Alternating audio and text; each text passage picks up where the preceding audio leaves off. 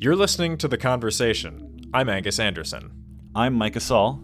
And I'm Neil Prendergast. And if you're just tuning into the series, you may want to check out an earlier episode where we lay out the whole premise of the conversation. Yeah, these are our final episodes. They were all recorded in 2013, and we've just been horrifically lazy about getting them packaged up for you. But they are now ready, and here they are.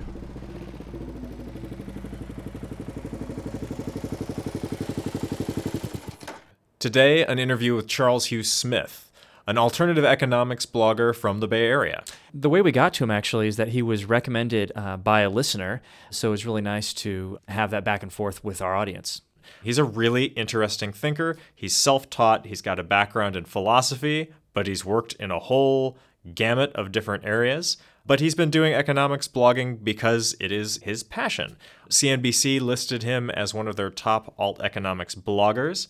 So it was really nice of him to carve out a little time and sit down for a conversation. And speaking as the one who interviewed him, this was one of the most conversational conversations I've had. It never felt like a single answer was boilerplate. And that is always refreshing. So without further ado, here's Charles Hugh Smith.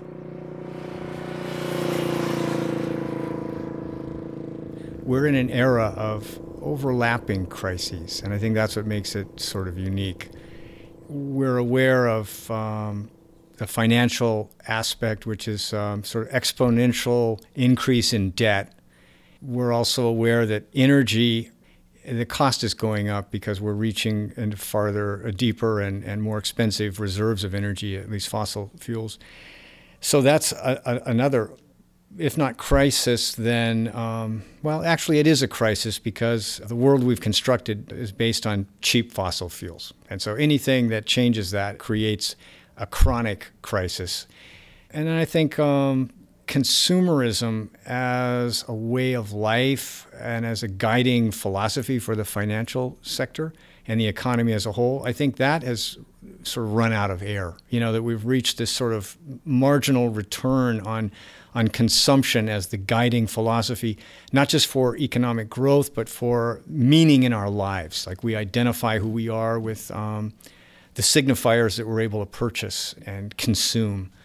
And then we can also look at, say, just resources in general, not just energy, but soil, which is being depleted, fresh water, which is under pressure, and certain of the minerals. And so that's the general context of my work, is these four overlapping crises. If the current system's logic continues, what does that look like? We can separate the financial from the material. Okay. So the financial, there will be a crisis within, I'd say 10 years. Maybe you can stretch it out to 12 years, but somewhere relatively soon, this whole thing of exponential debt being built on an economy that's basically flatlined in the real world, that's going to need to be reset. And the only way that it can be reset is all that debt's liquidated. It's either destroyed by crisis, or it's forgiven, or it's defaulted on. And so that's guaranteed. That's just mathematics. And so that's why guys like Chris Martenson, who come from a scientific background, they look at the math of debt at the government and private sector levels, and they go, there's no way this is sustainable. And so that's one thing. But that doesn't necessarily mean we all have to be like starving in the streets, because the material economy is still like how much food is grown, how much energy is extracted, and how is it distributed. That, I think, will partly depend on energy. And a lot of people are now convinced that there's going to be tons of fossil fuels forever because of fracking and new technologies extracting more oil out of old wells and all that kind of thing. I look at that and go, that's all fine and good. And maybe even if you said it was infinite, if the cost is 5 times more than it is now, then that doesn't work for the economy we have, which requires cheap energy. I was talking to John Fullerton. Are you familiar with him, of the Capital Institute? Yes, a little bit. Okay, we were talking about the sort of terrible fork in the road that he feels we're at. He said, basically, let's not even worry about energy limits. Let's say you've got all the energy you want. But to burn it, you still have to deal with the climatic repercussions of that. So essentially, if you want to keep the climate in an even remotely tolerable zone for doing anything else in the world, farming or living, you basically have a lot of energy that maybe exists in the ground, but you just can't burn. And you're saying, so we can either go down the road where we say in advance, let's not burn that, and then you write off the value of all of that, which collapses the value of all these energy companies on the stock market and causes a systemic problem that radiates out from that with panic and with poor distribution based on just panic. So that's what you need to do to save the environment. And he said, of course, you could not save the environment. Let's say you just burn all that stuff, and then you have a true environmental problem with food distribution issues that could lead to some sort of panic that collapses the stock market, then precipitates that. And so he saw it as sort of this no-win scenario, but one of those ways really hurts the physical world that we live in, not only for us, but for other creatures as well. What do you think of that scenario? Are we in one of these kind of lose-lose whatever we do with the current market? The biologist E.O. Wilson, he wrote a book, I forget the exact title, but his thinking is similar in life on planet Earth. A lot of people see this same kind of cone you're describing where the number of species that are being driven to extinction and the disruption of these ecosystems is just reaching a critical phase based on burning huge quantities of coal and strip mining the ocean. So there's, totally disrupting those ecologies. And you can't go back and fix that stuff. We can't bring species back. We can't bring the ocean ecology back after we've eliminated all the whole food chain. So I think there is a point where, you can't go back and fix that stuff with just more money. That's kind of the intellectual paradigm we have as well. All you need is more money. If you're burning too much coal, then you spend money and put a scrubber on that chimney stack or whatever. And so the idea that no amount of money can fix the problems, that's part of the kind of the end of capitalism thinking that I'm pursuing, that the whole model is broken. Mm-hmm. Then I take your question as sort of like, well, it's an organizational one. Is there some other way that we could organize life such that we could get by as a species on 10% of the energy we now spend? And I think the answer is, well, clearly, yes, we could. So then it's like, how do we organize that rationally? And do you buy his description where we have that fork in the road with two options that lose, but one that takes out the environment? Or is there a way to ignore that fork in the road entirely? Is there a third way that gets you to this minimal energy scenario without, say, an economic collapse that leads to panic? Because it seems like a big theme of this is that everything is so interconnected that it doesn't matter what's materially out there, right? There's the psychological aspect of if the market collapses, then distribution breaks down, and that kind of snowballs in a way. Yeah, I agree with the domino sequence there, and I consider it a positive if the financial situation collapses. In other words, if all of our financial wealth vanishes, what impact does that actually have? And if we follow that through, it leads to some interesting questions, because most of us don't control enough wealth to really make a difference. And so what we're really talking about is the loss of all financial wealth really only affects the 0.1% who own like 80% of the assets. And so if they were wiped out, how bad would that be for the rest of us? Well, it might be good. Mm-hmm. But would it lead to a distribution problem, a panic that would affect everyone else? So maybe they would lose a lot of wealth, but in the process, their companies would stop functioning. We have a very distributed food system, for example. So if there was a financial panic and the top lost the wealth and their companies fell into disarray, would Walmart then be shipping produce to all of these towns that aren't ready to grow anything and where the local population doesn't have the knowledge to grow things? So that's where I wonder, in the short term, do you face a real crisis, even if it is in the long term a positive thing? Because I've had several people in the series, I'm thinking of Jan Lundberg down in Santa Cruz, talking about, crisis could be catharsis, and lead to a better state. But I always wonder, well, what does that crisis look like? And how many people die just because of our own inefficiencies and our own panic mechanism, our own herd mentality? Yeah, and that's a question that's really hard to answer because there's so many variables. My sense is there's a lot of people, and this is the positive part, who are trying to set up parallel systems. Of course, we're still dependent on these large infrastructures, the internet and the power grid and all that. But to whatever degree we can, I think we need to create a parallel system not only of values, but of ways of using the energy and the infrastructure, that if we can distance ourselves from these cartels, the more the better. So if they survive, they're not going to impact us so much. And if they crumble or devolve, then we've separated ourselves out. And so that's the whole idea of the relocalizing economy, that you can say, well, the farmer's market can't replace Walmart, but can it replace the fresh fruits and vegetables that Walmart doesn't have, or that it only has a selection, or that Walmart flew in those grapes 6,000 miles from Chile? Can it replace some part of that? And so the more that we can replace, the better. That's how I would kind of phrase it. Some communities are going to do better than others because they've built a little bit of resilience. That would be hopeful in the sense that there's a model that other people can quickly follow, and because of the internet, we now have a way to spread that kind of knowledge extremely quickly. You go, well, wait a minute, you're talking about like the real world. Can gardening spread that fast? Can Zipcar spread that fast? And I'm saying, I think in terms of social innovation, yes, it can. It can spread as fast as technology because it's enabled by technology. And so I'm a little more hopeful that parallel systems can arise as these centralized systems decay or devolve. So I have one foot in that camp that recognizes the power of the local economy and the real world. And then I also have a foot in the camp of, this 3D printer is going to wipe out a bunch of cartels because we don't need these 6,000-mile supply chains to China anymore, because you can buy like a desktop 3D printer for $3,000 or something. And if you put that in a community workshop where a bunch of people can rent it for like $10 an hour, suddenly you have like a nexus of potential innovation without a 6,000-mile supply chain controlled by a centralized corporation, controlled by a central state. Kind of the big thrust in terms of what you'd want to see happening now would be local, parallel, resilient, small-scale systems. Yeah.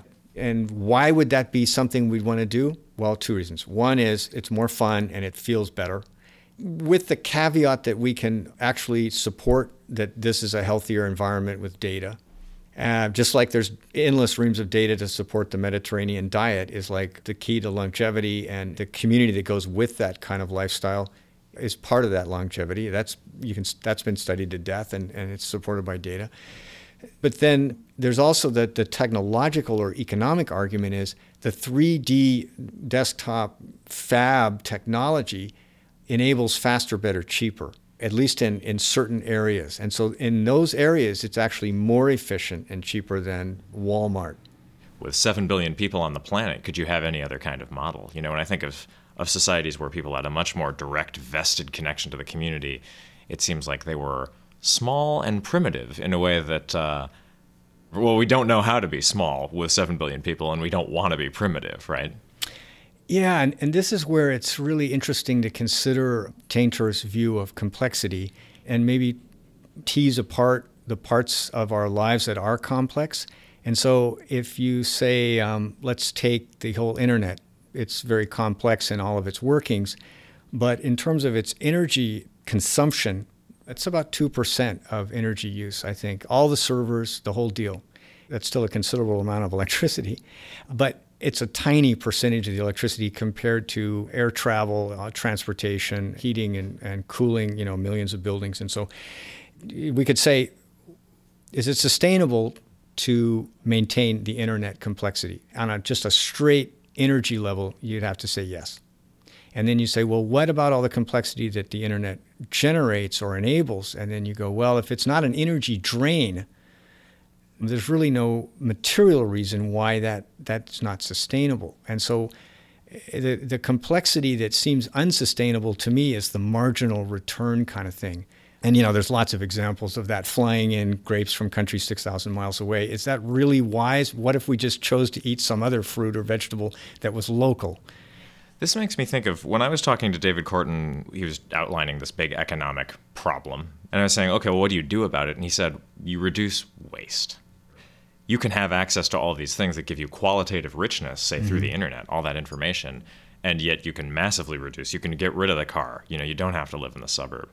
And of course, what I always want to know about something like that, and this was a question I was talking about with my co-hosts afterwards, is to have that little connection to the internet, can that exist at all without the giant high-energy framework elsewhere, One of my friends is Jim Kunstler, the author of The Long Emergency, and his view is we're going to go back to a world made by hand. In other words, we're going to lose all this technological complexity because of the same dynamic you just described. It requires this gigantic structure. And if you lose the huge industrial structure, then you lose the technology. I'm not so sure, personally, because of the digital fab revolution, the so-called desktop 3D printing and so on. It could be that a lot of the parts to the technology will be able to be designed and manufactured on a very small scale. And then that would open up a lot of doors to keeping all this electronic technology affordable. The hypothetical situation I talk about with my co-hosts will be like, you want to make something like this recording device that we're using here. It's a solid state recorder, and it's full of integrated circuits. It's full of exotic rare earths that come from all over the world. Does digital fabrication allow you to make this in a local way? Yeah, I think there's a bit of sleight of hand there that like the actual ICs, the integrated circuits, they're made in like these enormous fabs that cost like $2 billion. Right, and there's no way to really quite fake that. No, there isn't. In an idealized system, then you'd have a fab, like an IC fab like that, located next to a big hydroelectric dam or some sort of energy source that wasn't like coal-fired or whatever, because that fab uses a lot of power, but it generates tens of millions of chips at an incredibly low cost. And so that's something that you'd say, well, look at the power, the enabling power of those little 10-cent chips. Globally, if we needed 1 billion chips or 10 billion chips, how much would this cost us in terms of energy consumption? And it would, again, be like something like 1% or less. So I think you've made a compelling argument that you could probably keep a lot of the goodies in a very efficient system, at least the electronic goodies, maybe the complex goodies, but maybe not the heavy industrial goodies like the car. One of the other themes I constantly write about is social innovation. One of the things that authors like Jim Kunstler focus on is most people look to technology to solve all problems through what he calls magic. In other words, we don't really understand how it's all going to work. But we're going to get hydrogen and unlimited supplies from ocean, and they're going to like dig down 2 miles and get this solid methane and do some miraculous thing to it.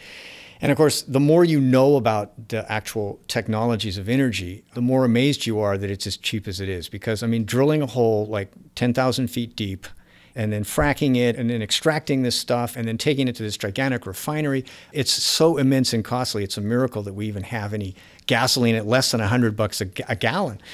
And so that kind of magic I don't believe in. But on the other hand, desktop 3D, it is a sort of magic.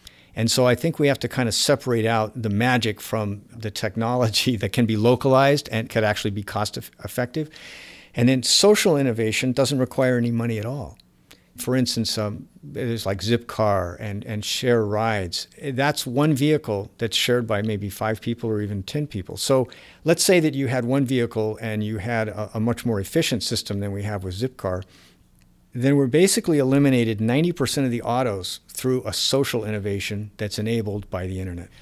It's interesting because we're dealing with this legacy of suburbs here, right? Yes. Where all these people live in places where there's going to be drag. If you want to shift away from that, you're going to have to rebuild city centers so there are walkable areas.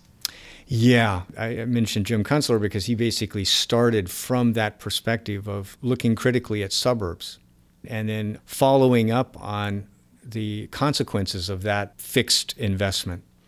And so he feels that we're trapped between the sunk costs, it's called. Like we've invested so much in this infrastructure of interstate highways and suburbs that we can't let go of it. And yet it's costing us more and more energy and time for less and less yield. Mm-hmm. Yeah, and that's also Joseph Tainter's analysis is that the return on all this investment just gets smaller and smaller. And then you reach a threshold where it implodes. Then you start wondering, well, what are the consequences of that? And one avenue of thought is the suburbs become the new ghettos. Let's just say, in a hypothetical scenario, we got rid of a lot of the waste. Even if you do that, we're still faced with a scenario where we have an economic model that really only knows how to grow. Even if the rate of rise is much slower with an efficient economy, is it still always going to increase the material footprint anyway? Yeah, I think I think you've identified sort of the nub of global capitalism, which is based on this. There's always got to be more material wealth, more financial wealth that can be distributed to more and more people. And so Jeremy Rifkin wrote a book called The End of Work a few years ago. And the thrust of his thinking was technology is reducing the need for human labor to such a degree that paid work is no longer going to be a system we can count on to distribute the essentials of life. I think we see that more and more as the ability of software, automation, robotics keeps advancing up the food chain from low-skill labor to higher-skill labor. And so then we face a crisis perhaps less of material wealth or exploitation of resources to we just don't have enough paying work anymore to support the sort of consumption. And so then we go, well, what's beyond paid work? And then you go, well, in my mind, we have to go back to a community-based thing where you can have a good life, but you have very little exposure to the financial economy. You don't need debt. You're not making enough to borrow money, but you don't need to because there's a new system of exchange that takes a surplus that the economy generates and distributes it to the community based less on your market value of your labor and more on what you're contributing to the community locally. But is there enough of a demand for that at the end of the day? Are there enough jobs where we just have so many damn people that they can't all be working at soup kitchens and being funded by their friends' donations in the community, living a very ascetic lifestyle? Are we just dealing with a giant numbers problem? My sense is there's a ton of undone work, but that there's only two sources of funding for it in our current system. Either the government borrows the money by selling treasury bonds or local municipal bonds, or it skims the money from some private sector enterprise or individual with taxes. Or the market economy identifies some profit in this thing that will generate enough money that they can pay people to do it. And so I think of things like, well, what about a bike lane or a bikeway? Now, we all know that bikes are good and that they are healthier and they reduce pollution and they also are good for the urban economy. You know, like people on their bikes will stop and go to local businesses that they happen to see because they're able to do so. They're on their bike and so on. And so there's this multiplier effect that's been shown with having bike lanes and bikeways that are safe. I don't want to sound too fanatical about it because there's a lot of communities where biking doesn't work because the weather's extreme or the distances are too great. But I mention bikeways because there's so many benefits to them, but our system doesn't provide any way to cost that. The government doesn't count cars that are not on the road because somebody's riding a bike. They don't measure the health improvements from riding a bike. We only measure how much money we're blowing on people that had a heart attack, not the people that were saved from having a heart attack because they've been riding a bike for 10 years. So there's no benefit to the government or the market economy to creating a bike lane. It's like, well, who's going to pay for it? There's no profit in this. And there's no political demand strong enough. And so I look at this as a classic model where the community would then look at the value of a bike lane and they would take resources that had been made available from the surplus generated elsewhere. Maybe it's by taxes, maybe it's by donations. And then the community gets to decide how to spend the money without regard to profit or lobbying. And so you think that's something that could be done in, say, a lower production economy? Yeah. Because in this case, you deploy a bunch of people out to make the bike lane. Yes. But, now we, of course, think we've got professionals who know how to pave roads. You've got da-da-da-da-da. But if we have an economy that's sort of moved beyond a lot of the traditional employment roles that we have, do you have a bunch of people who just kind of volunteer at different causes and can't really put in a bike lane? To some extent, do you need a really specialized, stratified economy to be able to achieve something like paving a road, which seems like a very technical job that maybe couldn't be done in this sort of local craftsperson way? Yeah, I think you've raised a very important issue that I often write about too, which is preparing ourselves for like a new mode of work, which I call hybrid work. Like maybe acquiring skills across a spectrum of things as opposed to the specialization, which we all know that's kind of the model that we've been following for decades, which is the more specialized your skills, then the higher value your labor has. And of course, in terms of being a surgeon or a pilot, we understand that these are high value positions because there's very few people who qualify. But the number of people that are in that role might be 5 or 10% of the economy. And then the other 90% of us are generalized, or our skill set's not quite that unique or difficult to reach. So kind of to go back to the point, I'll mention an example from the UK, from Britain, where a lot of local governments are finding they don't have enough money to fund everything they want to, just like here. And so at least one town in Britain, they've come up with a solution where there's one paid city worker who drives the truck with the asphalt to fill potholes. And then there's volunteers who then he teaches or leads. And so then the pothole filling crew is one paid guy and like 5 volunteers. And of course, you go, well, how are the 5 people paid? And of course, in Britain, it's a welfare state, so they're getting some sort of social benefits. And what I'm kind of proposing as an alternative is the community would get whatever money we now devote to social services rather than the individual, so that people would have a chance to contribute rather than just getting a check in the mail and then sitting down and watching TV and feeling depressed about their lack of meaning in their life. That the only way that you could get housing and food and all the stuff that social services provide is you would have to contribute to the community. And I think the key word here, I think, is reciprocity, and that's what we've lost. We only know about the reciprocity of money. In other words, I provide my labor to you and you pay me. And then I go out and I do some more financial trades. But in terms of like my involvement in the community, we've lost that reciprocity. I think something that comes to mind for me is always that if you've got that, say, parallel to a market economy, it seems like you might have people who are playing this bigger financial game always able to sort of ooze in and co-opt and corrupt those local systems. Yeah, you've brought up a critical question about this iteration of global capitalism we're in. And if you take, say, thinkers like Wallerstein, his idea was the teleology of capitalism is always expanding your asset base, which is what you just spoke to. And so within that teleology, if there's some way to monetize or profit from something that's outside the existing financial system, then those profit centers will attempt to take it over. But the question that world systems approach raises is, what if we're at the end of this iteration of capitalism? Because this iteration of capitalism only works if there's enough people that can earn enough money from their wage labor to support what I call the financialized economy. Like, in other words, it's all based on debt. You know, you want to have a house, roof over your head, big debt. You want to go to college? Oh, here's another giant amount of debt. You want to have a vehicle? Oh, more debt. So really, it's sort of like, what would we have if debt was eliminated? Well, you'd eliminate this iteration of global capitalism. So you think there could be another form of capitalism that wouldn't be based on perpetual growth?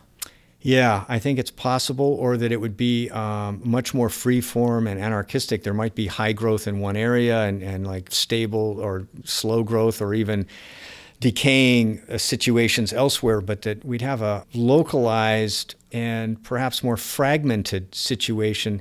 I'm struggling here to describe something that I see that the internet allows for all these connections at a higher level. We can be more like a beehive. In other words, where the bees have a system for communicating and organizing their labor, which appears chaotic and random, but is actually highly efficient.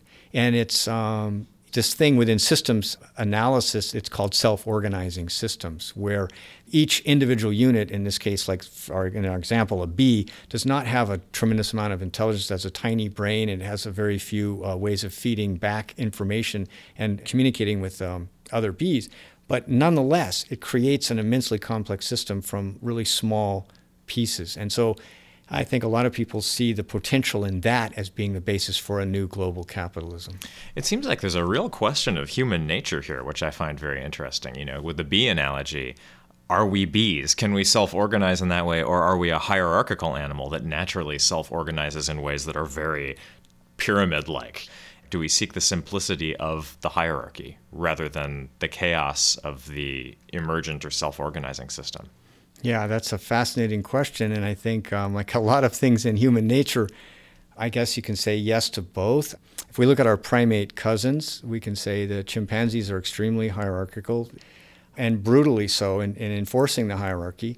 And yet we also have the orangutans and other primate cousins who are individual, who are isolated. Typically, they don't form groups that much. And so you say, well, gosh, we seem to have both of those characteristics. Is it creating a balance between those? And you go, well, what's the balance in a centralized system? And what I see is the federal government is an excellent example of a system with increasingly diminishing returns on its centralization. Like it sucks up more and more of the resources and it provides less and less, really. In its initial growth phase, say in the 20th century, centralization as a whole paid all these dividends. That the larger the company or the government got, then the more efficient it could come. And it's like they call it the efficiencies of scale, and the idea that that's an endless process is perhaps just flat out wrong. And that actually maybe we've reached a point where we've topped out on the efficiencies and now it's actually costing us the more we centralize. Democracy is not becoming more democratic as a result. It's actually, we're getting a less democratic nation as a result. And the economy is becoming more fragile from this centralization into the Federal Reserve and the executive branch. So we're getting actually a negative yield on more centralization. So then it would be natural to say, well, then we need to try the new model beyond this. The next teleology will be decentralization because it's simply way more efficient. Part of the premise of this project is looking at different historical moments where it seems like a social system has ceased working, and there are a lot of people in a culture talking about, well, what do we do next? And all these crazy ideas are on the table. But of course, what I wonder is, does that lead the change proactively, or does that happen after the change is already underway? Are we, as Joseph Tainter said, only responsive to the price mechanism? Yeah, I think you've identified really the key question of the era. Like, say, if we go back to the printed word, the Gutenberg press and the sudden explosion of technology, which we consider sort of primitive, like, oh my gosh, you make paper and you print it. But that explosion of knowledge created immense changes because average person could now have access to a scale of knowledge that was only attainable to a handful of scholars a few decades before. Maybe what we're really asking is, can we take the kind of technological change that we're used to, transforming the world literally in a decade? Can we extrapolate that to social innovations, or are those unattainable? Are those in some other scale that we can't really apply the technology model? And I'm a little more hopeful, I guess. The technology model is the social innovation model because the technology revolution of the internet has enabled the spread of all these ideas that can be applied. They're practical. There was something like technology, you could have given me a new computer in the mid-90s with an internet connection, and I would have gone, oh, well, this is exciting. It opens up all these doors, but it doesn't demand sacrifice, right? I mean, sacrifice in terms of learning it, a little time sacrificed. But it seems like this would be like, you're proposing, well, here's a system that may be hurtling towards destruction, but doesn't seem that way to most people who are looking at it. They're just not reading those sources. They're not looking at the same things that you're looking at or that other people are looking at. And so what you'd be asking them almost is like, make this big sacrifice so this thing doesn't drive off a cliff, even though you think it's not driving off a cliff. So it seems like there's something different between adapting to a new technology and adapting preemptively to a new social model. Yeah, I think you're right. And then I think you're raising a point that goes back to human nature, which, at least from my point of view and my own personal experience, is none of us change until we have to. As you mentioned, that Tainter mentioned, people find an amazing ability to innovate and to adapt when the price of something like goes up tenfold. They suddenly find some way around that. And so then we're really asking, is that process going to be so disruptive that we're going to lose the system? Right. I tend to look at the material culture and say, if it's extremely fragile, that culture, that society, that economy it could be in real big trouble. I would think the next 10 years are really going to be extremely interesting. there's going to be resets of systems, and whether it's going to be messy or not, well, it's totally up in the air. I'm thinking of my conversation with the philosopher Lawrence Torcello when I said, "What's the crisis of the present?" He said, "It's stupidity." And so when we think about stupidity and having to deal with these resets, and how do we do that? Do we have the maturity to do that? There's a really interesting question there in terms of how do we even perceive reality? Because education plays such a role in what data we choose to take in, the complexity of systems that we can see.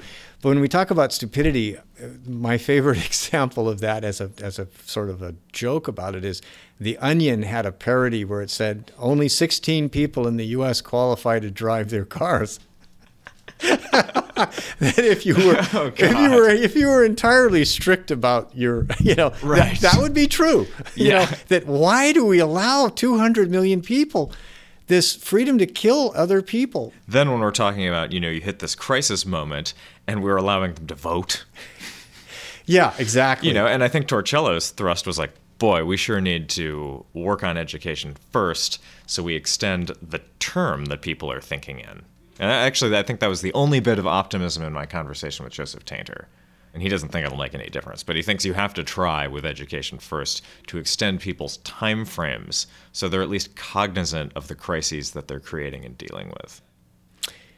And then we come into the biological limits. How is that just an intellectual concept, or can we start changing our behavior for that? And then that's when the price is everything guys tend to come in, and they tend to win that argument because people talk about different things about their value system, but they actually only respond generally to price. But it also raises this notion of that Douglas Rushkoff wrote, his latest book is called Present Shock. Mm-hmm. And he's referring to the 1970 book Future Shock, which was a big deal way before you were born. And that what the idea behind Future Shock was, the world is changing so rapidly that it's exceeded our biological ability to process this rapid change and make sense of it and adapt to it. And so then we basically enter a stage of being overwhelmed and incapable of processing everything. And so Rushkoff, and probably many other people, have concluded we've reached that point now. Right. That the internet has speeded up so much the input that we're receiving that we literally have lost the ability to track a narrative. And that our sense of time has now been compressed. Everything happens in the present. Mm-hmm. That's really destructive, obviously, to the thing we're talking about, which is we need a longer-term point of view here. Right. And what's interesting, when I talked to Rushkoff and I was trying to ask him, where are you going with this? What kind of future do you want? He was so into the present shock thing that he said, I'm not even concerned about that.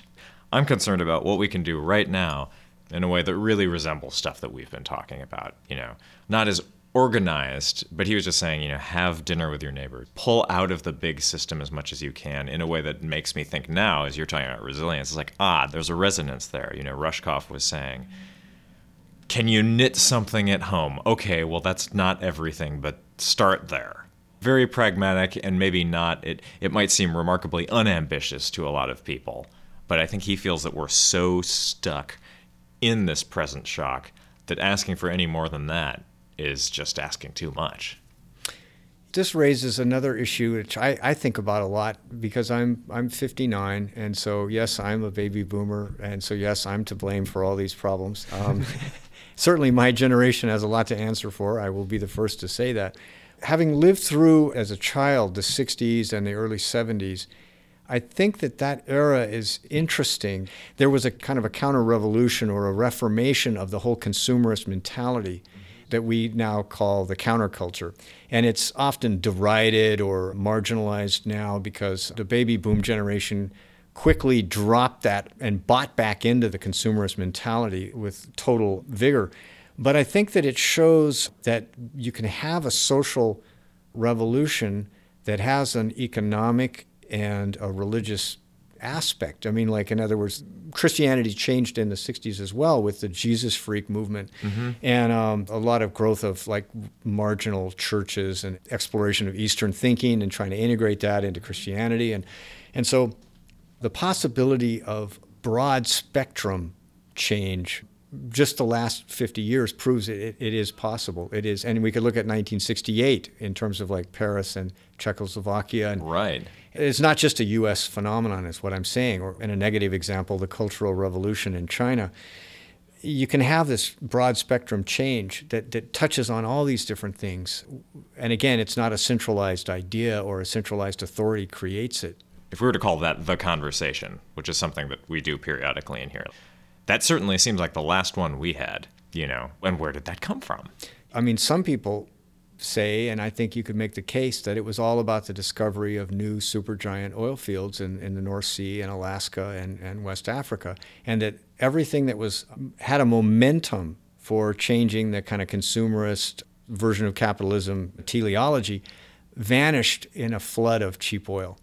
If we are no longer finding these kind of gigantic new sources of cheap energy, maybe the ground will become fertile again for a social revolution, or everything's on the table again. That's a really interesting way of putting it, because, something I've been thinking about as we've been talking is kind of economic determinism. How much of us is just a reactive animal dealing with scarcity and supply, Yes. And all of this philosophical stuff is it's just the wrapping paper we put on it to give ourselves a sense of dignity, but Yes. maybe that description can bridge this a little better, where you can say, well, okay, so yes, we're reactive to all of these economic forces, but when they're scarce, then there's a place for this conversation and the social stuff and individual agency and leadership and all of those things to really play a role in deciding how you deal with it. Maybe if there's unlimited wealth, then maybe we do act in really predictable and selfish and shallow ways. But maybe when there's limited wealth, then you get a little more variety. I hadn't really thought about it in the way you just described, but I think you've nailed a key dynamic of our era, is that when there's immense surplus, and the decision-making can be really loose because there's so much wealth, we can afford that sloppy decision-making. And so what you're saying is we only have to start thinking clearly in scarcity, and I think that's a very powerful dynamic. So I think we're going to experience that time that we're talking about when scarcity occurs in the next decade, and that where decision-making will have to really sharpen up.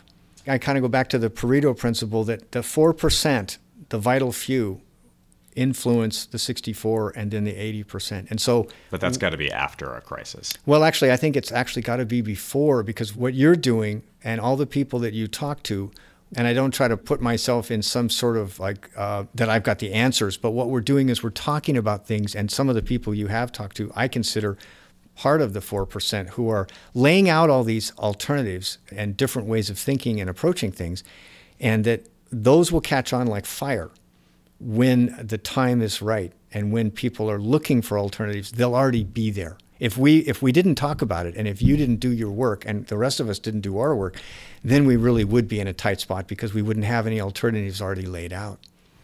So as we look towards this different paradigm, are you optimistic that the things that you hope to see will happen?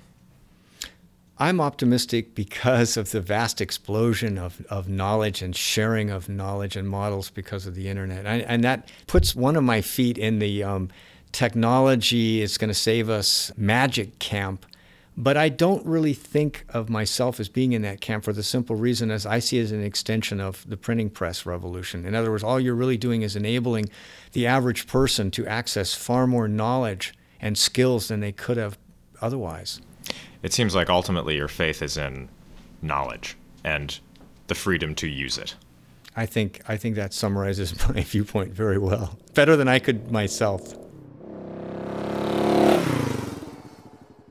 So there we have an interview that is really non-dogmatic, very pragmatic. One of the things that I really liked about this is it felt like we got to follow trains of thought for a while. There have been a lot of interviews where people say, here's an example of a magic technology.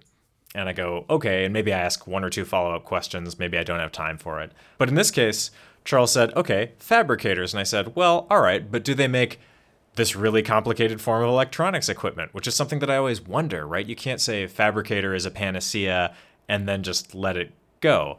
And he said, well, okay, here are some ways in which that could still be produced. And here are some other things that couldn't be produced by that. And oh, by the way, here's a way it could be scaled. And maybe it felt like we got a little bit lost in detail, but part of me didn't edit that because I wanted to show that we went down those roads. It actually really kind of inspired me, and I like that he connected his ideas to a lot of works that actually I'm kind of interested in myself. End of Work, James Howard Kunstler's book, Present Shock also, Rushkoff. Really interesting stuff, and kind of what I wanted to see was more of those particularities, actually. A little bit maybe beyond the economics. And wait, you wanted to get lost in the weeds more? Yeah, I did, actually. But I mean, I think that just says that I was on board with his big picture. And what I kind of wanted was some of the more the policy stuff. Talking about the bike lanes, the community gardens, that farmers markets kind of thing. Those things are kind of taken off around the country right now. But I think there's just so much more that small communities need to do to kind of create those parallel systems. But I think a lot of people are wondering, well, what do you do after you create that community garden plot? What do you do after you get that bike lane in? What else can a small community do?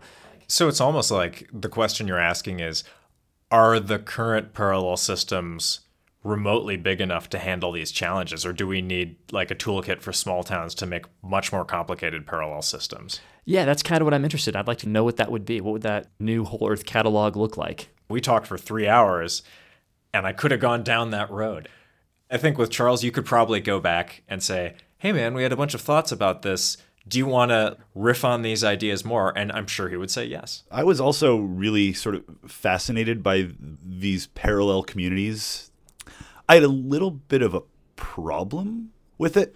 You know, there's the farmers markets and bike lanes, which makes sense. They exist in our communities now. Then there was sort of the next step where he's talking about those in conjunction with this sort of post-work thing. And you start getting to these reciprocity-based economies, which also sound kind of idyllic and utopic in their way. But he has them existing parallel, right? And in some ways feeding off of the surplus of the larger growth-based economies that we currently have. And I guess my question is, how do you protect those small economies from the growth-based economy? I mean, if you view the growth-based economy as this sort of monster devouring everything, which I think a lot of people we've talked to do, some don't, obviously, how do you preserve this little more idyllic, utopic community in the face of that? I'm pulling this from a lot of conversation that was edited out of what we're posting here. But my guess would be that he would feel, well, you know, these parallel systems, they just need to exist as almost reminders of an idea. Reminders that you can do it in this other way. Maybe it doesn't need to be a full-fledged economy. Maybe it isn't ever going to successfully compete with the larger growth-based economy, but you just need to have those farmers markets there, so when the growth-based economy crashes face first into a wall, which he does expect, you have models of development. There have been other thinkers in this project who've talked about similar things. Chuck Collins mentioning that really what you need to do is you need to have ideas in place. And that ideas, when they're needed, they can spread really fast. So it's just what you need to do is you need to have the ideas more than have like a fully functioning parallel economy. It actually kind of reminds me of some of the work that people in local farming movement conduct. Think of the seed-saving type of farmer, gardener. They want to make sure that that seed continues into the future. But for that to happen, you have to have somebody actually using that seed. You can't just put that seed in a seed bank. Somebody actually has to use it. I like that. You need to actually use it to preserve it. And my big takeaway from this conversation was right there at the end. He was talking about what knowledge and conversation are good for, and the conversation is useful because it lays the groundwork for the things we'll need when we're all fucked. Which is interesting, but it did leave me thinking that, like, this is a collapse scenario, which is pretty rosy. And that's rare in this project.